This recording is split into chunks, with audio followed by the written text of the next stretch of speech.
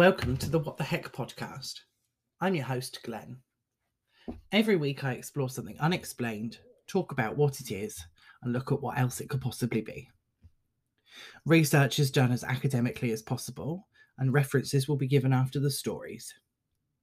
This week I'm looking at the mysteries of Overton Bridge and Jatinga. Before I begin this episode, it needs a content warning. The mysteries today deal with harm to animals and themes of suicide. If that isn't something you can deal with, mark the episode as played and pretend it doesn't exist. I would give you a point to skip to, but I don't know when in the episode the themes actually stop, since the entire mystery surrounds them. If you don't want to listen to it, I'm not going to be upset that you don't.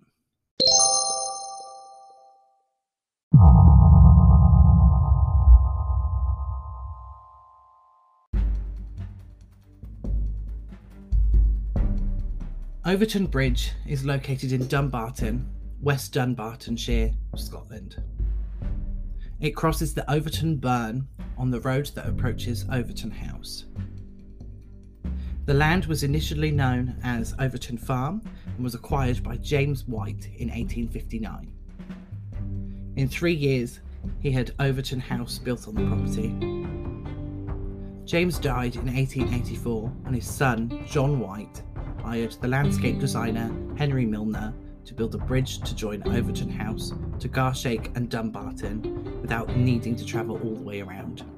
The bridge was completed in 1895. For 60 years, nothing odd seemed to happen on the bridge. However, in the 1950s, reports from walkers began to come in about their dogs. As the number of walkers grew, the number of unexplained events also grew. When dogs go across the bridge, something happens to them. They seem to wrest themselves from their owners and leap onto the side of the bridge. They stay there for a short period, and then leap from the side of the bridge without warning. The dogs have been described as possessed when that happens. The drop to the bottom of the bridge is about 50 feet. Luckily, most dogs survive the jump, with only about 50 deaths recorded from the bridge.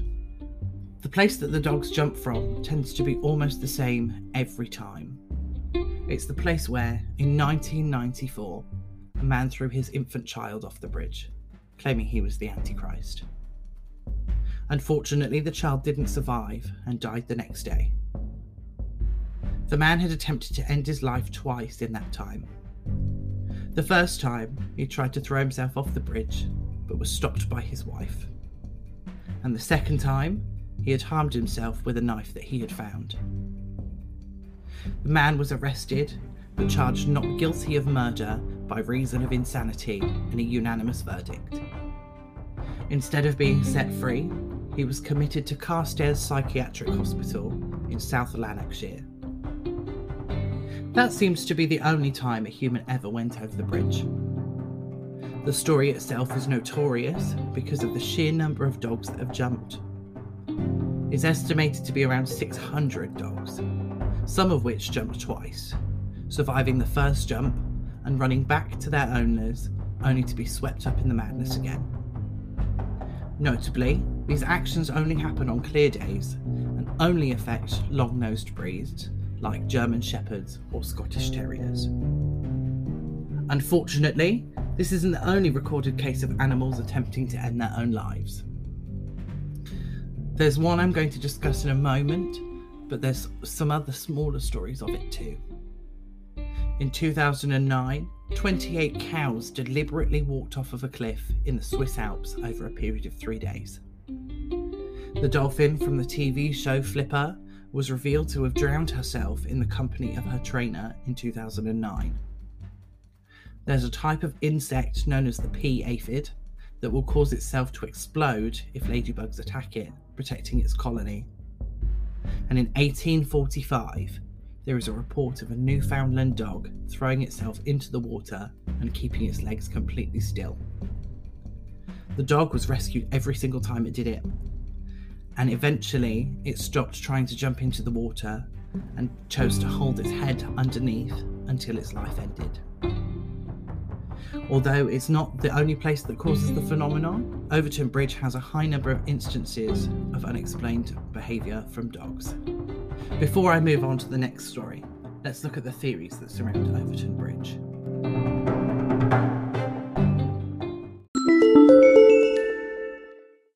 When it comes to theories, there only seems to be a small amount.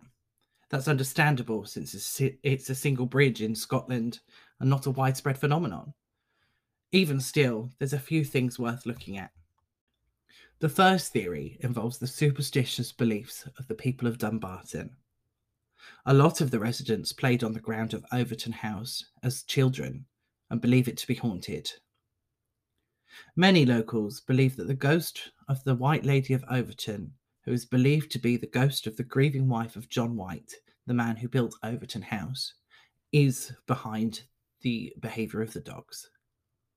The belief is that she haunts the grounds, with locals boasting of sightings in the windows of the house and around the grounds, believing that her presence is causing the dogs to try and escape or doing what she compels them to do. There's little evidence to suggest that that's the case, since it's paranormal and we only have eyewitness testimony.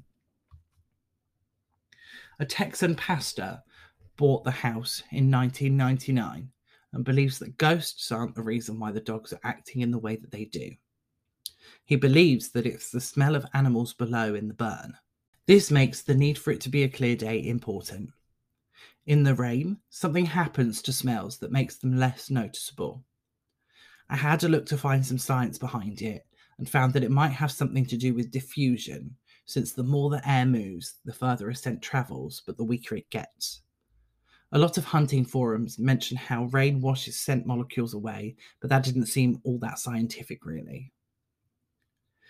This theory adds more information to explain itself. As it turns out, minks were released into the area in the 1950s, around the same time that the first reports of the phenomenon appeared. Mink have a very strong scent, and a dog's nose is much more sensitive than a human's nose. It makes sense that they would be able to smell the smaller mammals running around in the greenery below the bridge. What it doesn't explain is why it's just Overton Bridge. Why is it only happening here? Dr. David Sands was asked to investigate the phenomenon, and he obliged in 2005. He said that there is a strange feeling on the bridge, but proposed other explanations. He suggested that the site had nothing to do with it, since the wall of the bridge is high enough that a dog usually is unable to see over it. The next possibility was that sound was causing the strange behaviour. Near Dumbarton, in Fassland Bay, the UK's Trident SSBN nuclear submarines were housed. Sands believed that they may have been emitting a sound that could have caused animals to act differently. Sands had experts in acoustics walk up and down the bridge, but found no sound whatsoever out of the ordinary.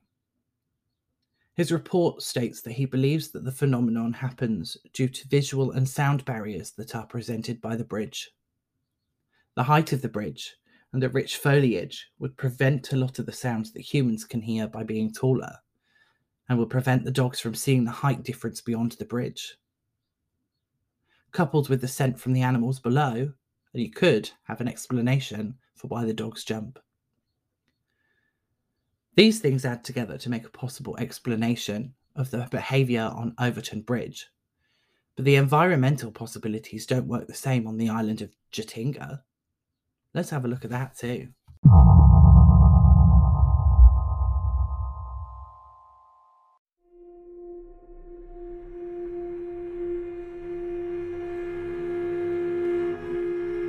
Jatinga is a village in the Boreal Hills in Dimma Hasal, Assam, India. Over the last 100 years, thousands of birds have flown to their deaths in the village. After the monsoon season, which is usually in September or October, 44 different species of birds begin to get disturbed on moonless nights between 6 p.m. and 9:30 p.m. This disturbance causes the birds to become disoriented as they plunge towards the lights of the cities and car headlights. Although the area is known as the Valley of Death for birds, and every article seems to refer to the phenomenon as suicide, it's a bit of a misnomer. Some birds occasionally dive too low and die from that, but most of the death is the involvement of locals. This happens because they believe the birds are spirits coming to terrorise them, and they attempt to capture the spirits with bamboo poles and beat them to death. This phenomenon has caused a decline in the population of birds in the area, and conservationists are working to educate the villagers who live very remotely on what is actually happening on those nights, so that they aren't afraid of evil spirits during the phenomenon. Hopefully this will work, and we will see a rise in the bird population around the area. Government officials of Assam are hoping to use the phenomenon to drum up interest in the region and attract tourists to the area too.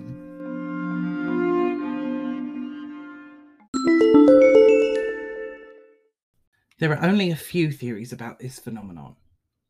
The first is that the end of monsoon season brings about changes in the magnetic qualities of the water underground that disorients the birds. Although I don't know how that works. Unless the birds have built-in compasses, I'm not sure magnetic changes would cause too much of a problem for them. It might though. I don't know the science behind it. Another theory suggests that the high-powered searchlights that are used on the hilltops attract the birds and either confuse them based on the fact that the sky is dark and the light is bright, or blind them and have them fly down based on the disorientation of not being able to see. However, the lights obviously haven't been there for 100 years, so I think this can really be ruled out. There's no way lights that bright would have existed back then, and if they did, I doubt I'd be talking about the birds. The final theory, and probably the most likely, is that the combination of the monsoons, high altitude and winds, and potentially foggy weather would serve to disorient the birds. They would mistake streetlights as the sun and be awake, but also fly towards them in the hopes it would give them better visibility. But due to the weather conditions, they're almost blind and likely to fly into obstacles such as buildings, signs, and bamboo poles being held by the locals. It seems like there are a couple of places in the world that cause strange behaviours for animals. It looks like it's a scientific thing and can be explained. However, I'm still not sure that it's been solved. What about the Lady of Overton? Or the constant timing of the bird's distress? There's something else to both of these, I think. It's the closest we've gotten to solving something though, so I think we're headed in the right direction. The stories about the Overton Bridge came from a Vice article and an ATI article about the Overton Bridge, with a story about the child coming from a How Stuff Works article about the bridge. The stories about Jatinga came from an Atlas Obscura article and a Northeastern Chronicle article about the Jatinga bird deaths. Theories from the Overton Bridge story came from the same articles as the story, an article from the Mirror about the bridge, and an article from the Animal Behavioral Clinic website about Dr. Sands and his research.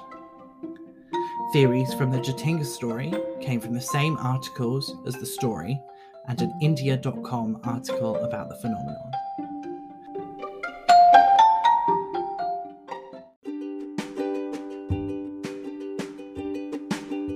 References for the episode and links for studies will be posted on social media for you to have a look at.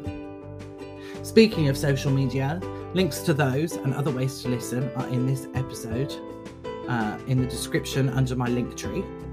You can currently find me on Facebook and Instagram. Patreon is getting overhauled, and I'm uploading one of the transcripts each week as part of the £3 tier. Episode 1 went up last week, so it'll be episode 2 for this week. The link to the Patreon is also on the link tree, and as before, you're welcome to pledge more than £3 a month, and I'll find something extra special for the people that do that.